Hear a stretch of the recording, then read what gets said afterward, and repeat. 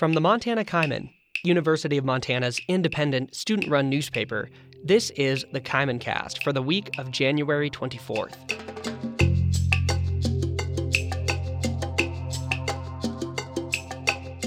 I'm Austin Amestoy. Nearly 10 years ago, former President Barack Obama announced a program designed to protect undocumented immigrants brought into the United States as children. The policy, Deferred Action for Childhood Arrivals, or DACA, went into place in June 2012. By 2020, more than 600,000 former childhood arrivals had secured protection from deportation and the ability to work in the United States.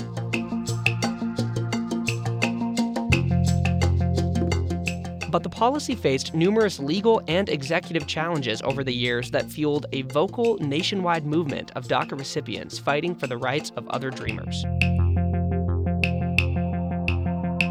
On this episode, the story of one activist and DACA recipient living in Missoula who overcame unimaginable challenges and is working to help other dreamers do the same. Nereida Calero has lived in Missoula for more than a decade. She's pursuing a nursing degree at Missoula College and working on her clinicals at St. Patrick's Hospital, but none of that was possible before 2012 when DACA went into effect. She had lived a secret life, an undocumented immigrant brought into the United States as a child, unable to apply for financial aid, get a driver's license, or work legally.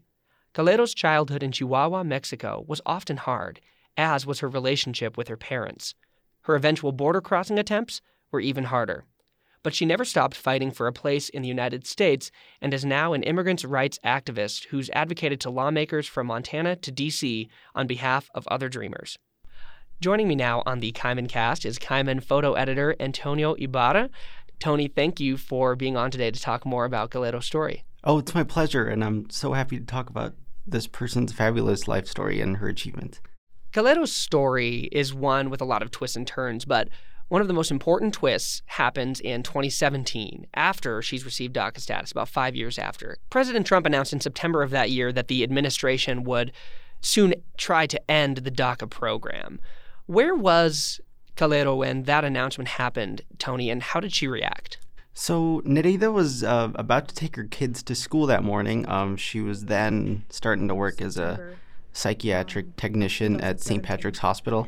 That day I was home, and when I saw that they brought down the program, I was crying in my couch because I would see other dreamers that were on TV and they were in the streets, protesting and crying, and I said, I got to do something about this because I was full with anger, and I just felt really upset, that we're trying to do the best we can, like going to school, work, and yet we are being attacked that way. That was the worst moment of Nereida's life, and she tells me about it, and that she just asked God what was going to happen to her because she started crying. She started just imagining what would happen to her and her family that day on. We give so much to society. It's like, why would you want to take this away? Mm-hmm. Why this hate against us? Why would somebody want to attack us like this? Of course, we know that the DACA program did not end under President Trump. There were some legal battles that resulted in the program staying in place at least for another few years. Had DACA been rescinded, what would have likely happened to Calero and her family? Well, what would have happened is she wouldn't be able to work anymore, so her job at St. Patrick's would have just ended, and her life would also be at risk and her stability.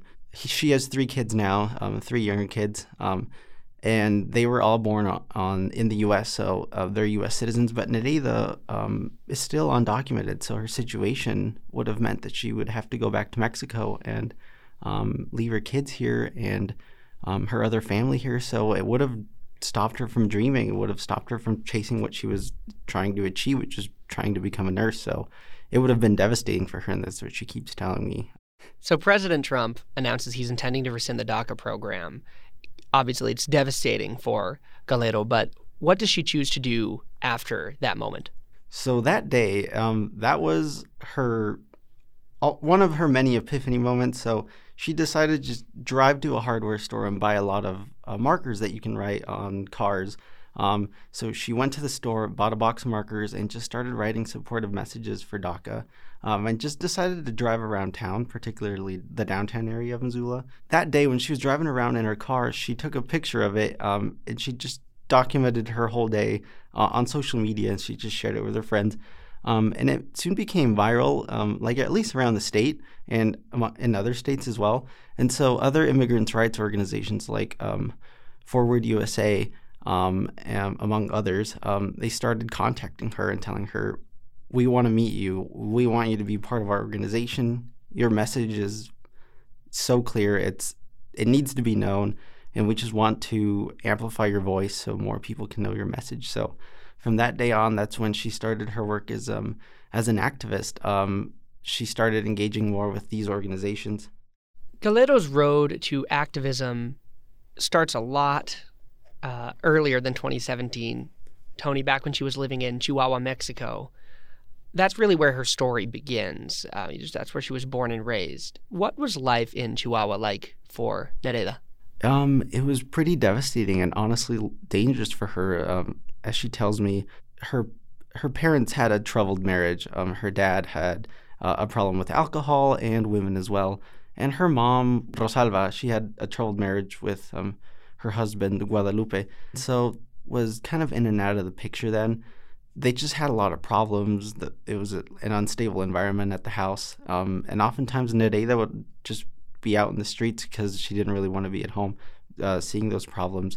And so it was a really tough upbringing. She just remembers her dad just going out every day and drinking and having to go fetch him every once in a while. And also just seeing her mom having this troubled marriage with this man. So in the end, it really hurt that relationship. So everybody said I was my dad's favorite, right? Growing up. He was so loving, and even though he drank all the time, and he even said it that I was his favorite child, which I don't think it's fair, but he would say that. And when my parents divorced, my mom was with somebody else, and she came to the States with that person and brought my sister with her. And then later, like a few months later, she got my brother here, and my brother stayed with my grandma in Mexico, and I stayed with my dad. Mm-hmm.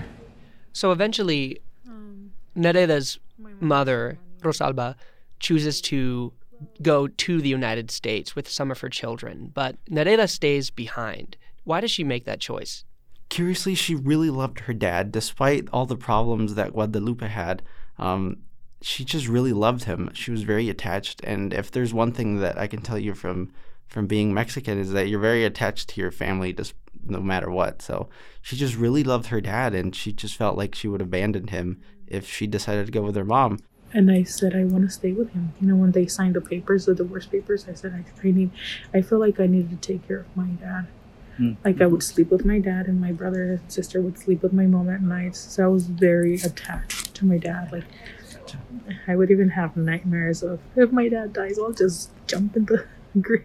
Oh no. Yeah, it was that much. And despite her mom's efforts to try and bring her to the U.S., she decided to stay. But looking back now, she does regret not leaving with her mom, and having to go through that whole border crossing process, which has been very traumatic. How old is Nereda during this time when she's staying with her dad in Chihuahua? She was 7 years old then, so yeah. Wow. A youngling. Yeah. So I have to imagine that experience of just being with her father, who, as we've discussed, had, problems with, alcohol abuse and with, women, was, as you said, a very difficult period for Nereda. What did she tell you life was like during that time before she came to the United States? It was very troubling. She, after her parents divorced because Rosalba just couldn't take Guadalupe's problems anymore, Guadalupe just started living with this other woman who he was having an affair with when he was still married to Rosalba. And so this new family that Nereda ended up coming into was very unstable too, and she wasn't very well accepted. So as you can imagine, being a 7-year-old and trying to fit into a new family. Because Guadalupe, despite that he divorced Rosalba, he still had that drinking problem. And when Nereida was living in the same house with this other woman, this woman made her go fetch her dad continuously from the cantinas. So she would often be out in the streets late at night, and she tells me this now. She's just glad that nothing ever happened to her when she had to go fetch her dad. And then I would just go around the town because my dad was drunk. And I would go to my uncle's house sometimes. And so one of my other uncles saw me and they took me in. He had 2 daughters. He has 2 daughters. Mm-hmm. And my aunt, and they welcomed me and treated me as one of their own. And that's when her mom, who knew of the situation, but she couldn't do anything because she was on the other side, she contacted this uncle and just coordinated a way for Nereida to cross to the U.S. So that's when one of Nereida's aunts, she coordinated the crossing with Rosalba's cousin Mirna to try and get Nereida to come to the U.S.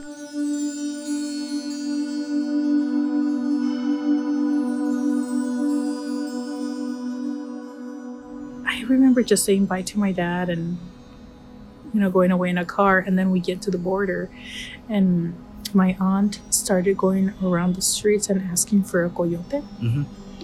So we ended up getting a coyote. A person or a smuggler or a coyote, as they know them there. They took us into a house and where they had more people. And I think the first time was like 3 p.m. It was really hot, the Arizona desert. Mm-hmm. And we just started walking in the desert. And I remember this line, this line of about 15 people, I can say. 15 people being guided. Yeah, mm-hmm. Including kids. I remember there was one set of twins, little girls, and they just kept on crying and crying because I think they were so hot, and we were carrying like gallons of water in our bags, and it was just so dry, and the bushes would just scratch our faces. And the first time we heard a helicopter, and the coyote told us, "Hey, get down, get down under the tree." So we all went under the tree, and later, like 5 minutes after, officers came surrounding us, and So that was the first time. That was the first time that we tried. And you were apprehended by the custom agents, or whatever they call them. Yeah. Mm-hmm. Mm. What was going through your mind when you heard those helicopters and you were trying to stay low?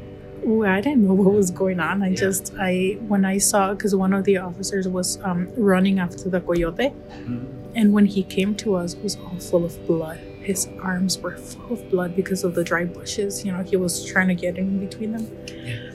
And I got so scared, and I remember I just kept on screaming, "Mom!" I was yelling for my mom. Mm-hmm. I don't know why, if she wasn't even there, but maybe that was just a kid's reaction, Yeah.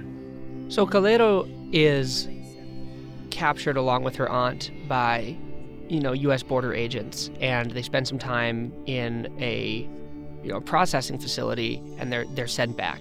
How many more attempts do Calero and her aunt make across the border before they finally succeed? It was 5 attempts, which was crazy when I first heard it. Because it just showed their willingness to actually get across. So 5 attempts, and the 5th one was the one where they were successful to get across.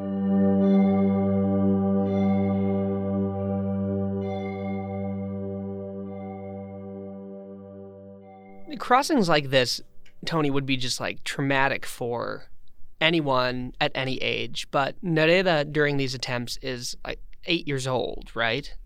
Mm-hmm. Did she tell you what effect this has had on her, then or since? Oh, it's had a tremendous effect. It's probably one of the most traumatic events in her life. I mean, just imagine an 8-year-old girl just trying to make that treacherous journey and through a desolate terrain like the desert. And she told me that one of the most traumatic experiences of that trip, or 2 traumatic experiences, was being rounded up by a U.S. Customs and Border Patrol and a helicopter who chased them down during that first attempt. And just being sent to this processing facility and put behind cages. In like the third attempt that they were trying to cross, they were ambushed by like some dogs when they were crossing this town in Arizona, and she just remembers having to run through the desert at night. Well, eventually, Calero makes it successfully to the United States. What does she tell you about that reunion that she gets to have with her family and her siblings? It was very peaceful and fulfilling. Nereida had a troubled relationship with her mom when she was a child still, but she was very attached to her sister, Marisa. So Marisa went to the U.S. with Rosalva when they first left, like a year and a half before Nereida made that trip. So Nereida was just so happy to see her sister Marisa, and she just noticed how different she was, and that's what struck her the most. And she was just surprised at how her sister changed in that perhaps short span of time. I didn't recognize my sister because my sister was this little skinny thing when she came from Mexico. Yeah. And then she had gained weight. I told her, you puffed up. And me too, I did now.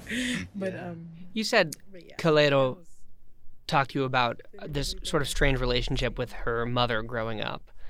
I was wondering if you could give us a little bit more about that relationship and how she views her mother's actions now that she's an adult. So Rosalva was very strict in her parenting. Nereida grew up in a time when like a lot of parents used to like hit children as a form of education, and also just be very strict and like perhaps mean if you're looking at it now. So she was very strict, and living with Rosalva in the U.S. in Las Vegas, she kept being just this strict parent who didn't allow a lot of freedom for Nereida. But if you ask Rosalva now, she did it to protect her, because at the time when they were living in Las Vegas, they lived in a troubled suburb, so there was like a lot of crime and violence going around. So if you ask Rosalva now, she did it as a way to protect her daughter and also raise her to be the tough and resilient woman that she's now. It was a troubled relationship early on, and that soon changed after they moved to Missoula and after Nereida had her first kid, because Rosalva became that grandmotherly figure. And since then, she's been very supportive of Nereida because she's proud to see her daughter accomplishing things and pursuing her dreams now that she was granted protection under DACA. So Calero then grows up in the United States. Finally, when DACA is approved in 2012, she applies and is accepted to the program pretty quickly. She does all this activism work. She's working to get the DREAM Act passed through Congress, which has been through numerous failed attempts through the years, and, we're still not there. What does she tell you about why she does the work that she does? What's driving Nereida to keep speaking out on behalf of others who were in her situation in the past and maybe are DACA recipients now? She keeps going back to that day day in 2017 when her whole world seemed to collapse. If it wasn't for DACA, she wouldn't be able to do the things that she loves, and she couldn't continue dreaming. And so she's able to connect through that with other people who are also in the same situation as Nereida. A lot of DACA recipients are kids in their 20s or their late 30s, and they're trying to fulfill their higher education dreams or just pursuing jobs and making a life out there. So she connects through them, knowing that their whole livelihoods would be at stake. DACA is on ice right now for future recipients. As of July of this year, a federal judge halted new applications but protected current ones. So current DACA recipients, current dreamers are still protected. Mm-hmm. And this long gestating DREAM Act, Nereida's keeping hope alive for that, as are many others. So what's next for Calero? And maybe alternatively or equally, what's next for the story of dreamers in the United States?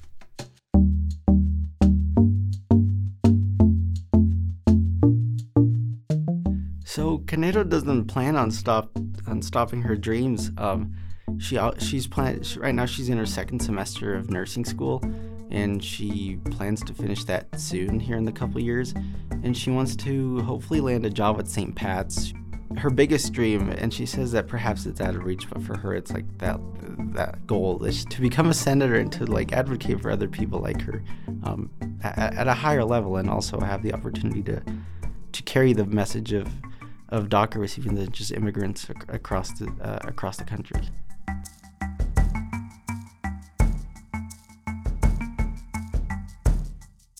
Once again, Antonio Ibarra with me in the Don Anderson Hall audio booth sharing the story of Nereida Calero. Tony, thank you very much for your reporting. Thank you so much, Austin. Glad to be here.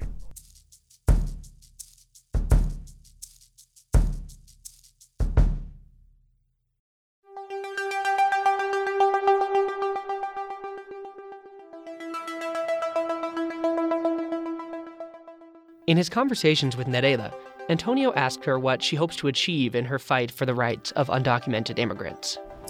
I really hope we can give that certain places give us opportunities to come and educate people.